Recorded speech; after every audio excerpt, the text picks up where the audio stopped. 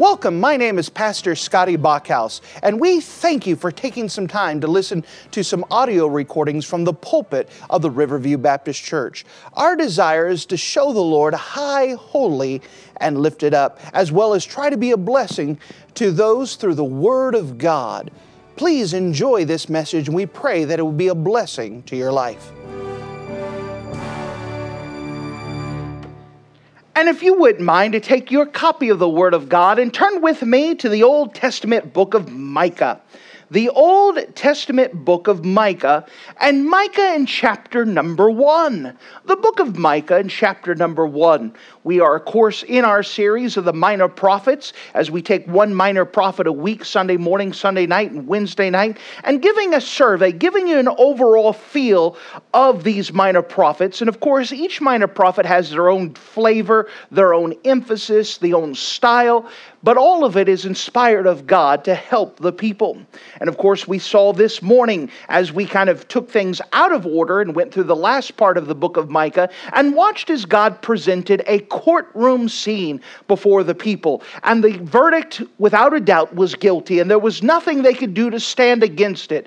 But then we saw as God in His mercy stepped from the judgment seat, put His robe off, and paid the price for the guilty party. And all they had to do was receive the free payment that He made. And of course, what a great, merciful God that we have. Now, that's going to be an important theme because the entire book of Micah is a book of judgment. Probably why a lot of people don't like to spend time in it. Not only is it one of the books where you read and it takes you a little bit to kind of get a good idea of the context, unless you have a message like this that helps out.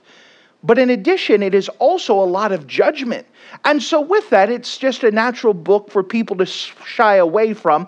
They would rather have something more exciting, or may I say a little bit less convicting when they understand what it is. But the book of Micah is a book of judgment. With that, let's go ahead and look at this book of judgment in the book of Micah, chapter number 1. The book of Micah, chapter number 1, and notice with me in verse number 1. The book of Micah, chapter 1, and verse number 1. The word of the Lord came to Micah the Mozrahite in the days of Jotham, Ahaz, and Hezekiah, kings of Judah, which he saw concerning Samaria and Jerusalem. Hear, all ye people, hearken, O earth, and all that is therein is, and let the Lord God be witness against you, the Lord from His holy temple. For behold, the Lord cometh out of His place, and will come down and tread upon the high places of the earth. The mountains shall be molten under Him, and the valley shall be cleft as wax before the fire, and as waters that are poured down a steep place. For the transgression of Jacob is all this, for what the sins of the house of Jacob. What is the transgression of Jacob? Is it not Samaria? And what are the high places of Judah? Are they not Jerusalem? Therefore I will make Samaria as a heap of the field, and as the plantings of a vineyard, and I will pour down the stones thereof in the valley, and I will discover the foundations thereof. And all the graven images thereof shall be beaten to pieces, and all the hires thereof shall be burned with fire, and all the idols thereof will I lay desolate, for she gathered it in the hire of a harlot, and they shall return to the hire of a harlot. Therefore I will wail and howl, and I will go stripped and naked, and I will make a wailing like the dragons, and a mourning as the owls. For her wound is incurable, for it is come unto Judah. He came into the gate of my people, even to Jerusalem. And if you're in the habit of marking things in your Bible, would you mark a phrase that we find in the book of Micah in chapter number 1? The book of Micah, chapter number 1, and notice the phrase, let the Lord be a witness against you. Let the Lord God be witness against you. And as we have this book of judgment, as it's proclaiming why the judgments are coming upon the northern kingdom of Samaria and later on the southern kingdom of Judah, we could see here, let the Lord be a witness against you. If you don't mind, let's go once again to the Lord and let's pray. Dear Heavenly Father, thank you again for you being a wonderful God. Lord, without a doubt, there's been a lot of spiritual warfare today. And Lord, I believe it's because you want to get victory. And even tonight, with the good folks here, you want to get victory. And so I'm asking that you would give us a spirit of wakefulness, that you would give us a spirit of attentiveness, that you would open up this book. It's a deep book, but I'm asking that you would open it up, give us a good understanding of it, and then you would drive home the important message as we go and examine the life of a Micah as he is delivering these messages and how important these messages are for the help of the people. Again, I'm very conscious now how important it is for me to be a Spirit-filled preacher. These folks do not need to hear from me. They need to hear from you. So the best I know how, I surrender myself to you. I give you my lips, my tongue, my thoughts, my ambitions, my goals, my everything. Fill me with your Spirit, and you get your own work accomplished. And in Jesus' name we pray. Amen. Well, as we turn to the book of Micah in chapter number 1, this is a very serious book. Of course, this book times itself. Notice with me in Micah chapter 1 and verse 1. It says, "The word of the Lord that came to Micah the Mozarite in the days of Jotham, Ahaz, and Hezekiah, kings of Judah, which he saw concerning Samaria and Jerusalem." Now notice as it times itself. This is during the days of Hezekiah. In fact, this is the last part of the days in the middle of it, where you have Isaiah, the great prophet, is preaching in the kingdom, preaching inside to the kings and the princes. He's preaching in the palaces. Whereas Micah is down in the ground floor working with the people. And as Isaiah hits the palaces, Micah's hitting the rest of the folks and trying to help them out. It is also at this time, it is at the eve of the fall of the northern kingdom of Samaria. Remember at this time that the kingdom of Israel is split into two. You have the northern kingdom of Samaria, of Israel, and the southern kingdom of Judah. They have been separated for quite a while. And now in the 720s, just a few more years, Samaria is going to be destroyed. The Assyrian Empire, the Nazis of the ancient world, are going to come and be used of God to chasten his people. They're going to bring judgment upon Samaria and the northern kingdom. And then they're going to come and turn their attention down to Jerusalem. They're going to eat up all these small little towns in all of the kingdom of Judea, and then they're going to surround Jerusalem. And of course, we have a famous story that is repeated not once, not twice, but 3 times in Old Testament scriptures, how the Assyrians were surrounding the capital city of Jerusalem, how there was no hope whatsoever. And Hezekiah and Isaiah prayed. And that night, God sent one angel to destroy 185,000 Assyrians. Now, of course, that was already after the northern kingdom had been destroyed. And so you have Micah, who is here on the ground floor, preaching to the people and saying, look, our neighbors to the north, God is about to destroy them. But don't you feel super religious? Because the same thing is going to happen to you. You need to be careful. You need to change your ways. Now, Micah, the name, means who is like Jehovah. That's an important name. Every time you mention Micah, he who is like Jehovah. His name was a message of himself, that Jehovah God, there is none like him. Now, as Micah's preaching, he's giving a message, and he starts off with the idea of the coming judgment. The coming judgment. Now, of course, Samaria was the northern kingdom, and it was full of sins. If you are familiar with the kingdom of Samaria, that it broke off with Rehoboam, that the first king of the southern kingdom was Rehoboam, the first king of the northern kingdom was Jeroboam. And the very first act of Jeroboam was to set up a false religion, where they didn't even serve God anymore, but they had God in their name. And as long as we have God in the name, everything's all right. Well, by the time King Ahab came, they stopped pretending and they just started blatantly out loud serving other gods. And now that God is done, God is tired of it. God is tired of his people not even pretending to serve him anymore. He's going to wipe them off the map. He is going to destroy them. However, the sins of Samaria have started to creep into Jerusalem. Remember, what is the sins of Samaria? They're serving other gods rather than Jehovah God. And whenever they do, quote unquote, serve Jehovah God, they do whatever they want and just put it in Jesus' name and everything is all right. And so what is happening is that the sins of Samaria, those are spiritual, and it is the spiritual sins that have started to come into the southern kingdom. Notice there's a couple of points in verse number 3. For behold, the Lord cometh forth out of his place, and will come down and tread upon the high places of earth. And the mountain shall be molten under him, and the valley shall be cleft, and wax before fire, as the waters that are poured from the deep steep. For the transgression of Jacob is all of this, and the sins of the house of Israel. What is the transgression of Jacob? Is it not Samaria? And what are the high places of Judah? Are they not Jerusalem? Notice these high places. The high places, whenever they're mentioned, are places of false worship.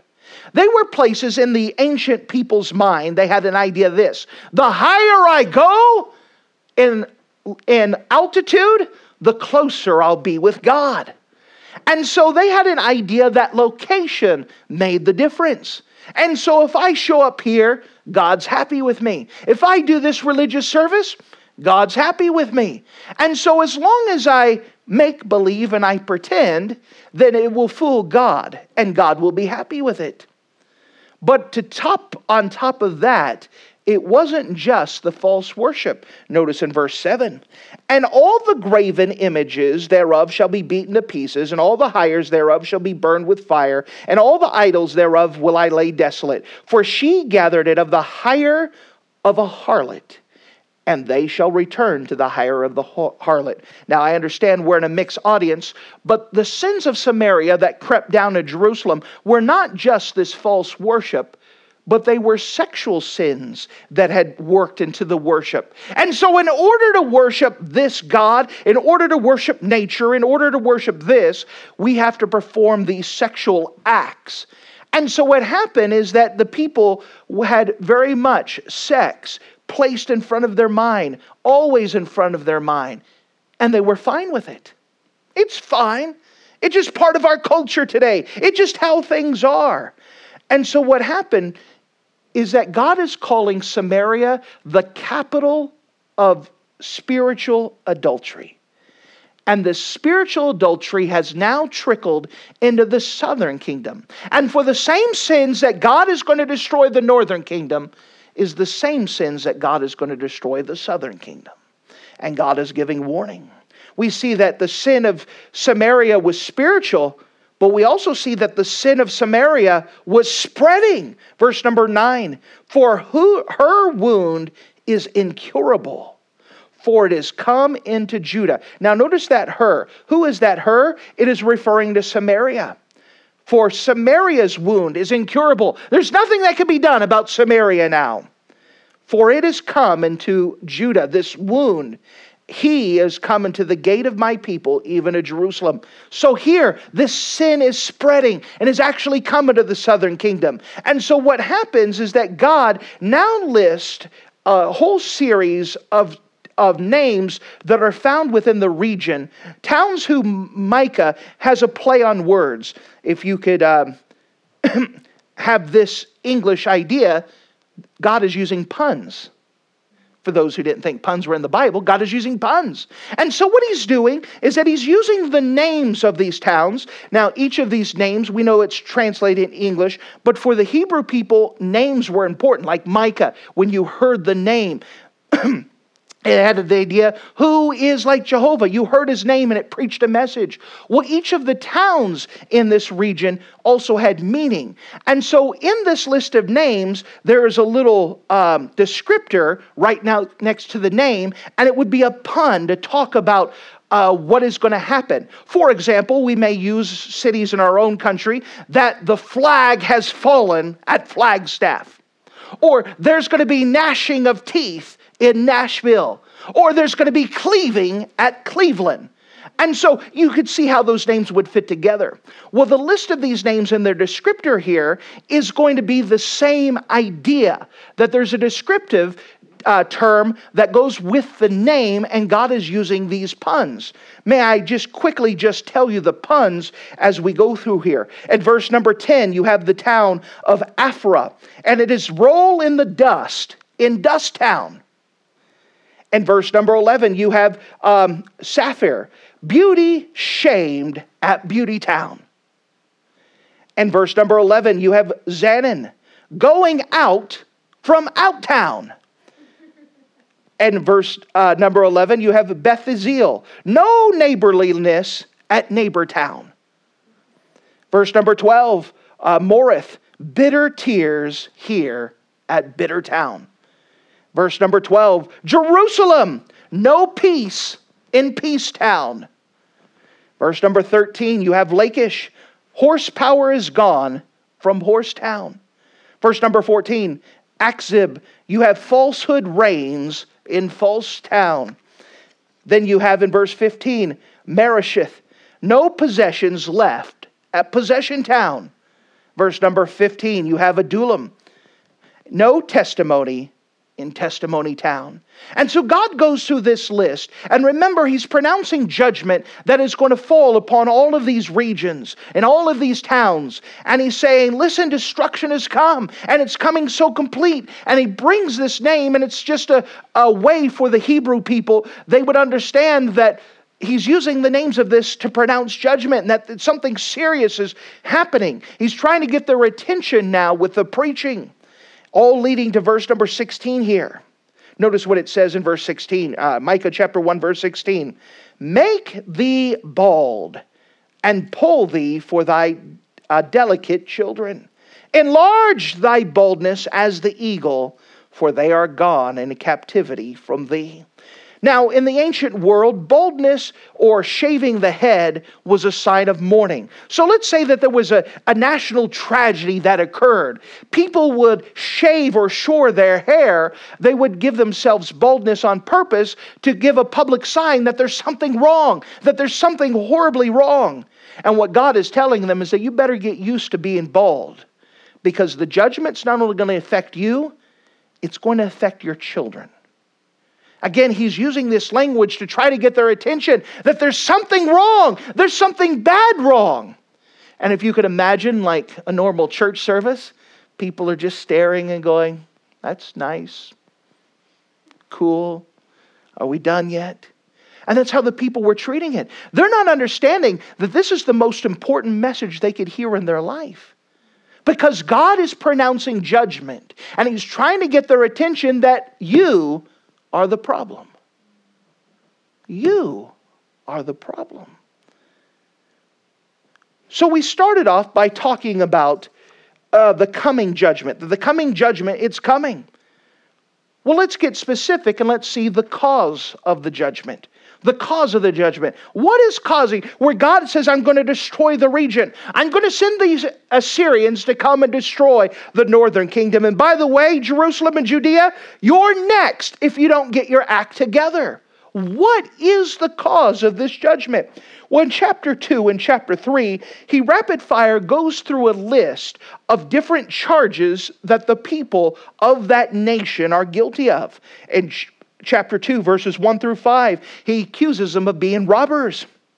He goes through and says that they're taking things by violence. And it gives the word picture. If you could imagine Naboth's field, and that Ahab wanted it, and Jezebel hired people to lie and to kill him, to murder him in order to get the possessions. And verses 1 through 5, it's talking about these people are actually dreaming. They stay up at night scheming of how they can get ahead and get someone else's possessions. They're charged as robbers. In chapter 2, verses 6 through 7, he calls them revilers. They're revilers. Notice in verse 6, prophesy ye not, say they, to them that prophesy. So here's the crowd. We don't want you to preach anymore, preachers. We don't want to hear your message.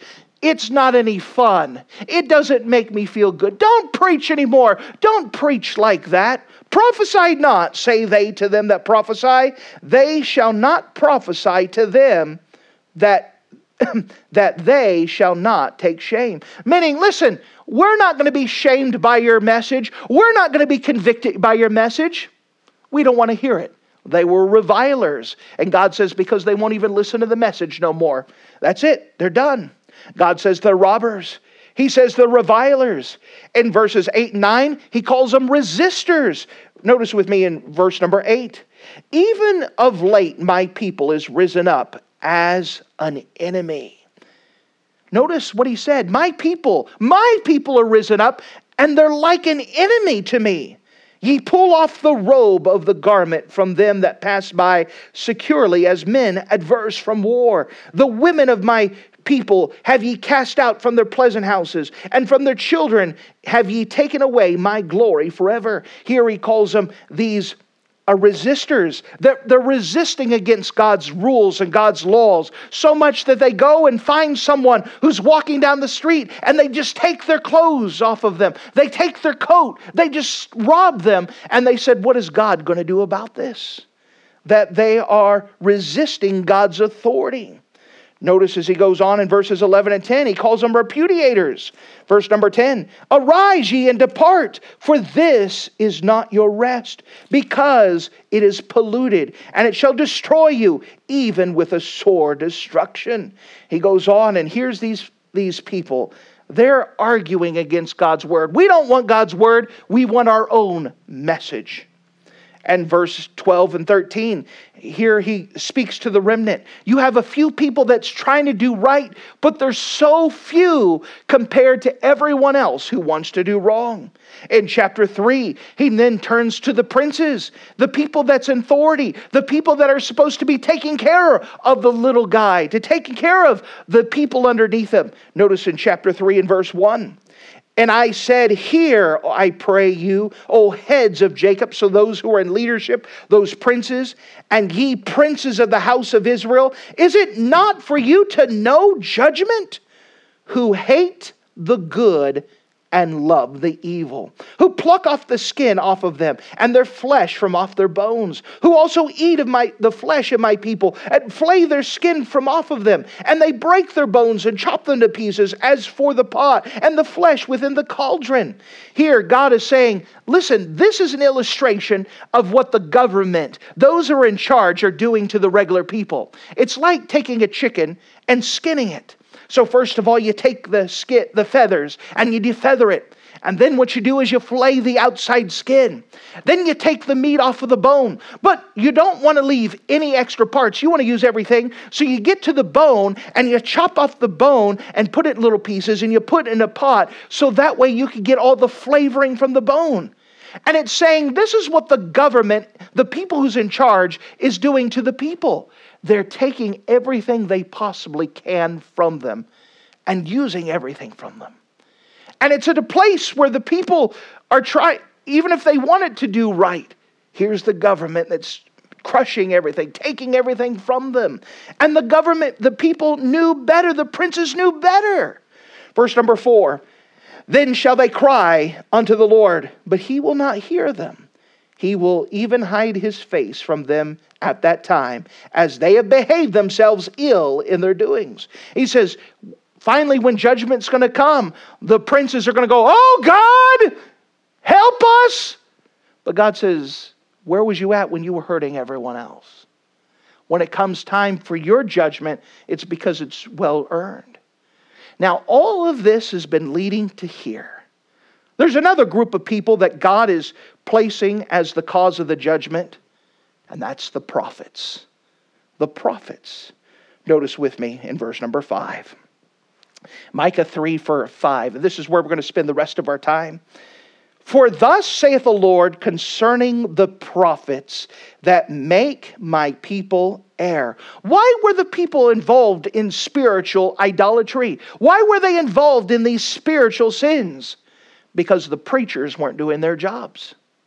The preachers were giving a message that made the people feel good instead of turning them to the Lord. Thus saith the Lord concerning the prophets that make my people err, that bite with their teeth and cry, peace, and he that putteth not to their mouths, they even prepare war against him. Now, God puts it this way in the book of Jeremiah. They have healed the hurt of my daughter slightly, saying, peace, peace, when there was no peace. Were they ashamed when they committed abomination? Nay, they were not ashamed, neither could they blush. The passage repeated twice in the book of Jeremiah says they've hurt the help, or they've helped the hurt of my daughter slightly. It carries the idea that, oh, it's all right. God still likes you. When they needed to be said, you're in sin. You need to get right. But they're saying, don't worry, it doesn't matter what you do. You do whatever you want. God still loves you. And the message like that, it feels good at the moment, but it doesn't solve the problem. What's the problem? Sin. Sin is the problem. And so what happens with all the love taps and it's all right, you just be the best you, and the smiling and how to do the self-help stuff, how to smile in bad days, how to pick yourself up by the bootstraps. All the self-help nonsense gets to the place they have helped the hurt of my daughter slightly, saying, peace, peace, when there is no peace. Micah's saying there's no peace. This is not a message to say you're fine with God. This is a time to say you need to get right with God. It is you that have the problem. Saying peace, peace, when there was no peace. Were they ashamed? Speaking about the people who are now in sin. Were they ashamed when they committed abomination? Nay, they were not at all ashamed. Neither could they blush. You know, the word blush is a very important word. It carries the idea for you to turn red, for you to be embarrassed.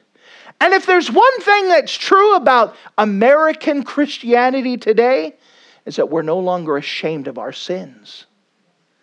We have lost our blush. It doesn't bother us. If someone tells a lie, no big deal. If someone's caught in a sexual sin, everyone does it. And we carry the idea that we could hear the most horrible thing, and we're no longer embarrassed by it. And if we're no longer bothered by sin, how easy it is for us to commit sins if it's not a bother to us. You understand, God hates all sin. He hates every bit of it.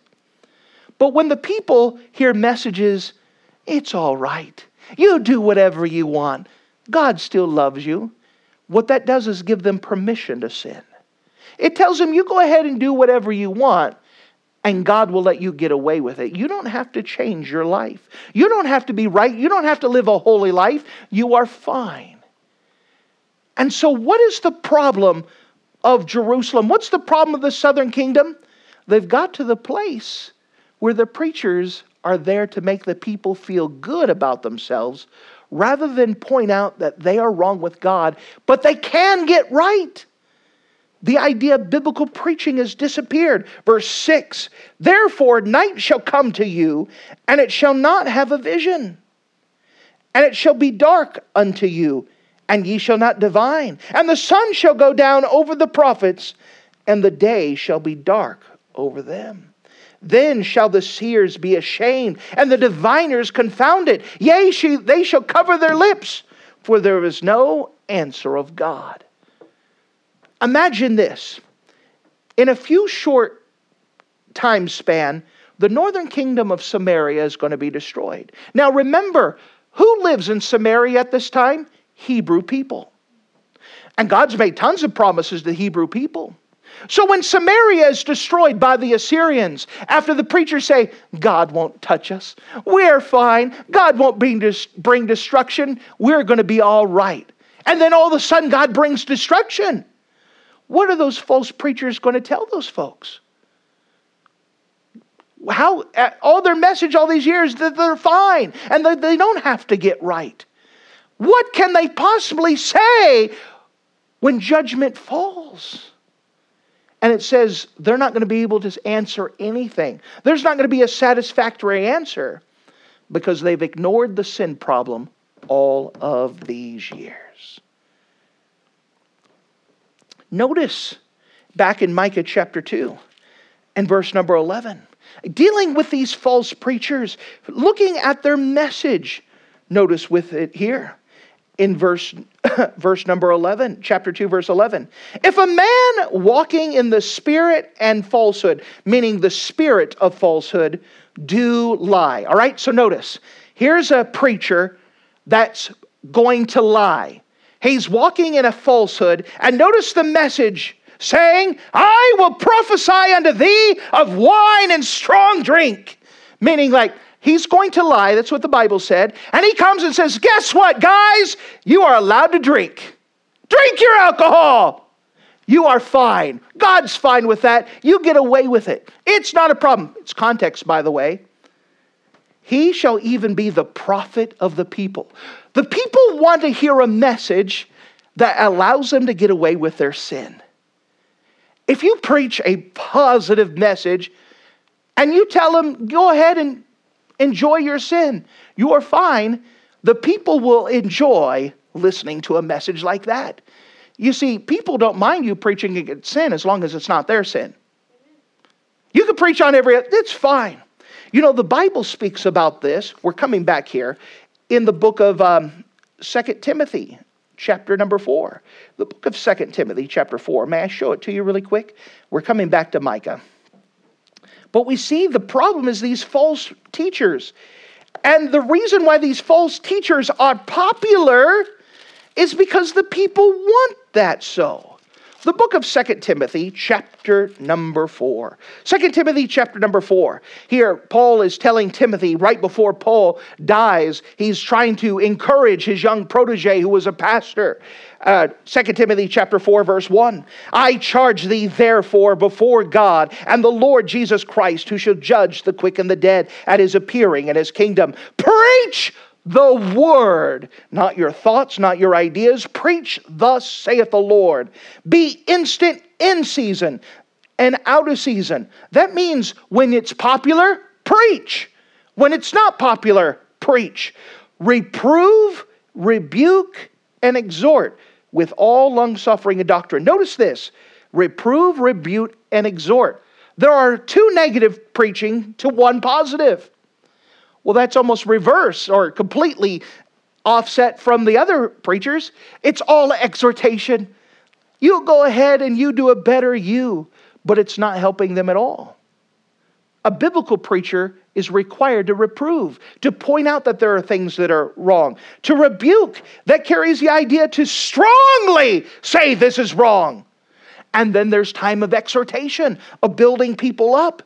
But it says, preach the word, be instant in season, out of season, reprove, rebuke, exhort, with all long suffering. Remember, what does long suffering means? It means you suffer long. That means in every preacher's ministry, there are going to be times where the people don't want to hear the message. And the people are not thrilled about being there. How do I know? I'm going to get a camera one of these days and let you see for yourself. There are times where it's hard to preach because nobody's... And the Bible says you got to suffer long. Suffer through it. Even if they don't look like they're interested. Even if it looks like they're falling asleep. Even if it looks like they'd rather have another message. Or if they just want to go home and eat. The Bible says to preach, to exhort with all long suffering, notice this, and doctrine. We're supposed to teach doctrine. Amen. Teach what the Bible says. To teach doctrine. Notice in verse 3, for the time will come when they will not endure sound doctrine. What are they not going to want? They're not going to want doctrine. The word sound, by the way, means healthy. They don't want healthy doctrine. You know what they want? They want dessert. It's almost like if you ever took a child at a buffet where they could eat whatever they want and then the parent just let them get whatever they want, and all they did was go to the dessert over and over and over and over. And you're like, what's some meat? Nah, I want more pie. I want more cake. You know, that's what people default to. I want sugar. I want the stuff that tastes good. Forget the rest of it. I just want... And the Bible says you got to eat your meat. Amen. You got to eat this other stuff too. For there will be a time where they will not endure. That word endure is very powerful. It carries the idea where they will not stand it. Listen, preacher, if you preach any doctrine, we're out of here. Or even worse, if you preach any doctrine, you're out of here. But they shall heap to them, for the time will come where they will not endure sound doctrine, but after their own lust. They shall heap to them teachers having itching ears. And they shall be turned away their ears from the truth and be turned to fables. What's the fable of Micah's day? We're God's people. He'll never punish us. We're God's people. We're accepted. God loves us. You go ahead and do whatever you want. As long as you consider yourself a Hebrew, you are fine. Let me tell you, even though you may call yourself a Christian, doesn't mean you're always right with the Lord. Doesn't mean that there's some things that don't need to be addressed from time to time. But people, even true born-again Christians, can get to the place where they said, I just want someone to make me smile. I just want something when I'm having a bad day to cheer me up. And by the way, there's nothing wrong with being encouraged from time to time. But having that and having no preaching on hell, no preaching on sin, no preaching on doctrine is going to make someone where they're corrupt spiritually, just like these folks are. And God will not stand for it. Now, God puts the cause of judgment, and he spends a lot of time on the prophets. Turn back with me to the book of Micah, and I want to show you the cure for judgment. And this is where it applies to us. Because as we've been praying as a church, we want revival. We want God to do something. And that will not happen as long as we allow sin to be in our life. As long as we don't allow the preacher to point out that there's sin that needs to be addressed. You know, part of the thing is that sometimes we need to be told there is something wrong that needs to be fixed. Otherwise, we won't see it ourselves. What is the cure for judgment? Well, notice with me in Micah chapter 3 and verse 8. As Micah, who is the preacher of this story, notice what is said about Micah in verse number 8. Micah chapter 3 verse 8. But truly I am full of power by the Spirit of the Lord. Micah says, listen, it is not my message, it's God's message. And I'm not doing it in my strength, I'm doing it in God's strength. And I'm not depending on my power, my words, I'm depending upon the power of the Spirit. He says, I'm as dead to self as I possibly can. It must be God that gets the work done. It is a Spirit-filled preacher that is necessary to have revival. It is a Spirit-filled preacher who is delivering the message and the people respond to that preacher. That's important. The preacher can preach all he wants, see Jeremiah. But if the people don't respond, judgment's going to come. A Spirit-filled preacher is necessary for revival. But if the people won't listen, no revival. He says, but truly I am full of power by the Spirit of God and of judgment. Notice this. I am not only delivering this message by the Spirit of the Lord, but I'm also delivering to you judgment. Remember, the whole book of Micah is about the judgment of God. It's not a fun subject, but you understand, It was necessary. He is telling people that Samaria is going to be destroyed before it's destroyed. And he's telling them why it's going to be destroyed. And he's telling the people of Jerusalem, it does not have to happen to you, but if you don't get right, the same thing that's going to happen to them is going to happen to us. I have to tell you that God is not happy. Judgment's going to fall. Judgment must begin at the house of the Lord, the Bible says in the book of Peter. Notice, but I am full of power by the Spirit of the Lord, and of judgment, and of might, to declare unto Jacob his transgression, and to Israel his sin. What is necessary for revival? What is necessary as a cure for judgment? Preaching on sin. Pointing out this is sin, and God hates it, and we should stay away from it. Preaching messages that we should be ashamed of our sin. And we need to get back to the place where we bring our blush back. That we are embarrassed and ashamed when we see sin. Were they ashamed when they committed abomination? Nay, they were not ashamed. Neither could they blush. He goes on in verse 9, hear this, I pray you, ye heads of the house of Jacob, and the princes of the house of Israel, that abhor judgment and pervert all equality. He says, listen, I have a message for you, rulers. You get right. He's going to go down, you people down here, you get right. And he's going to preach a message. But notice in verse 11, those false preachers, the heads thereof judge for reward, and the priests thereof teach for a hire, and the prophets thereof divine for money. Yet they will lean upon the Lord and said, is not the Lord among us?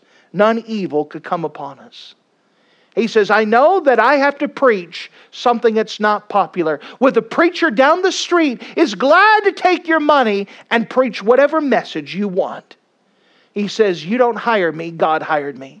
Amen. And I have to deliver the message from the one that hired me, that God sent me, and I have to preach this message. I understand that other people would rather have this other message, but this is the message that's necessary. As we talked about the preacher, notice the response of the people. Micah chapter 2 and verse 7.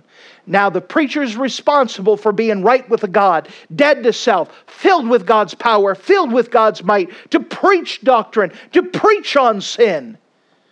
But remember, the people have a response to Micah chapter 2, and notice with me verse 7. We're talking about the cure of judgment, the necessary tools for revival. O thou that are named of the house of Jacob, is the Spirit of the Lord straitened? Are these his doings? Do not my words do good to him that walketh uprightly? You know, in a message like this, for someone who doesn't want to get right with God, this message is offensive to them. They don't like messages like this. But for someone who loves God, for someone who wants revival, for someone who wants to do what's right, messages like Micah's, the message like we're preaching here today, it does them good. Amen. You understand? For someone who loves the Lord, they don't mind messages on sin. For people who love the Lord, they don't mind getting their boots out so that way if their toes get stepped on, they're ready.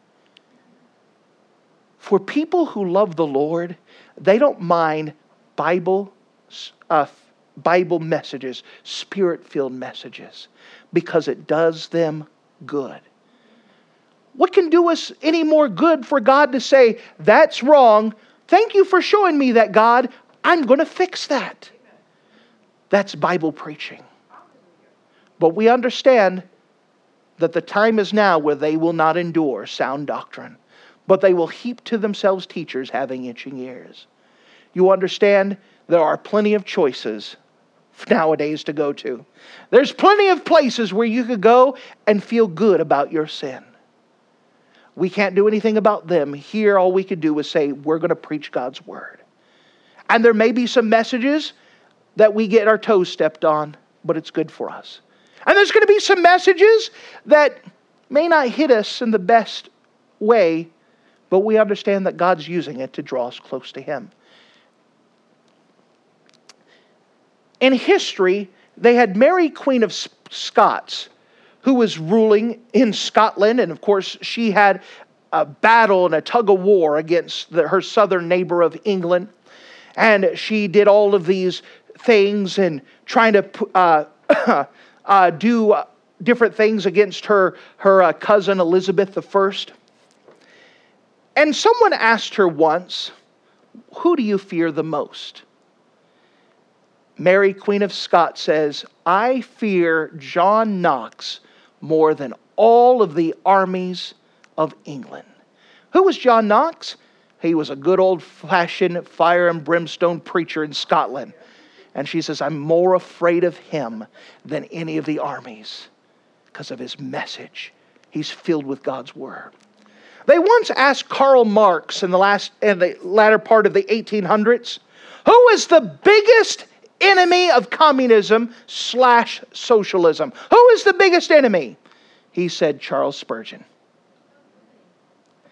Because Bible preaching is against communism. Bible preaching is against socialism. They do not go hand in hand. And with a Bible-filled preacher who is preaching God's Word, and the people are receiving God's Word, they will not turn to socialism and they will not turn to communism. You understand that a Spirit-filled preacher could influence a world. There's something about it. But when preachers sell out, they do harm to the people. Because the people need to be reminded, we need to be right with God, and God hates sin. You understand, this is one of the reasons you need to pray for your preacher. Because every now and again I'll have someone come up and they'll make a remark.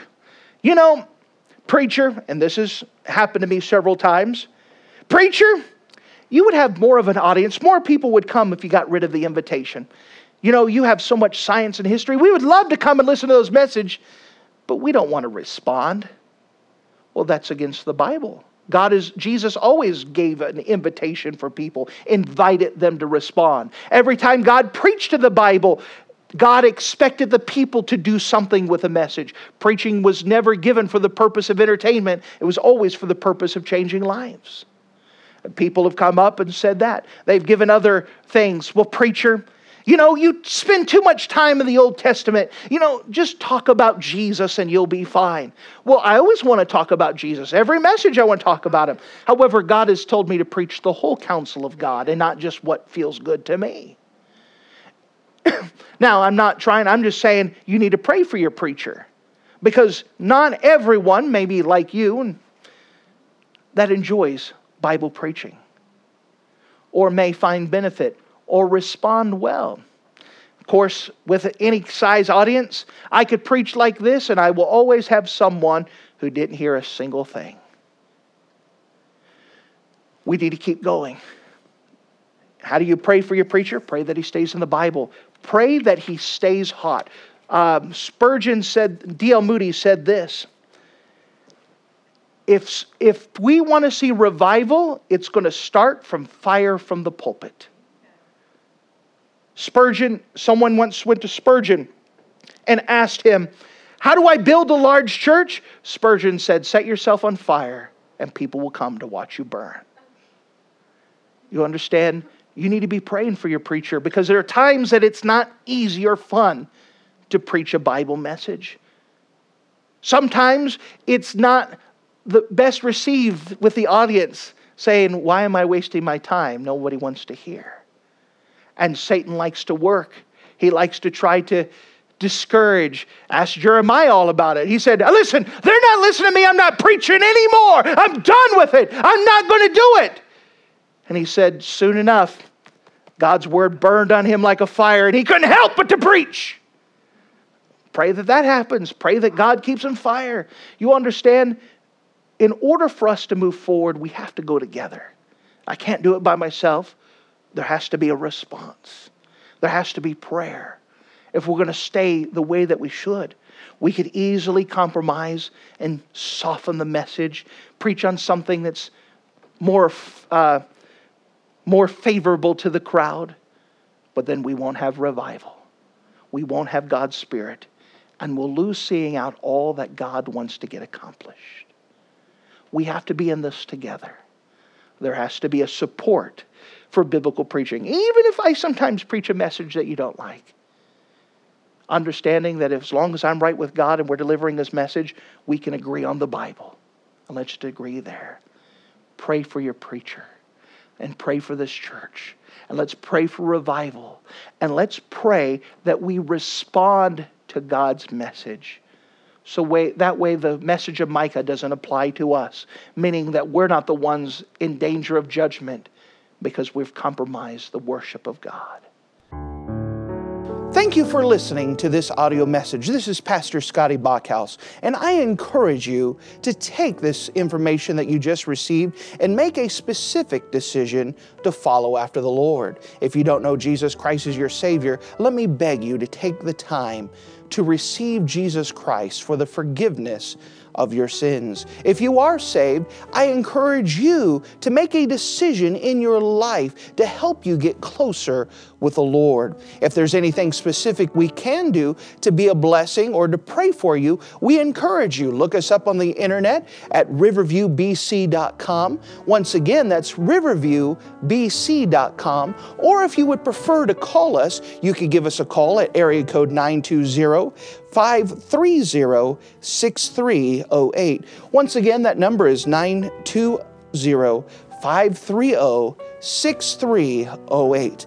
If there's anything we can do to be a blessing or an encouragement to you, please let us know. We would love to make ourselves available. Thank you.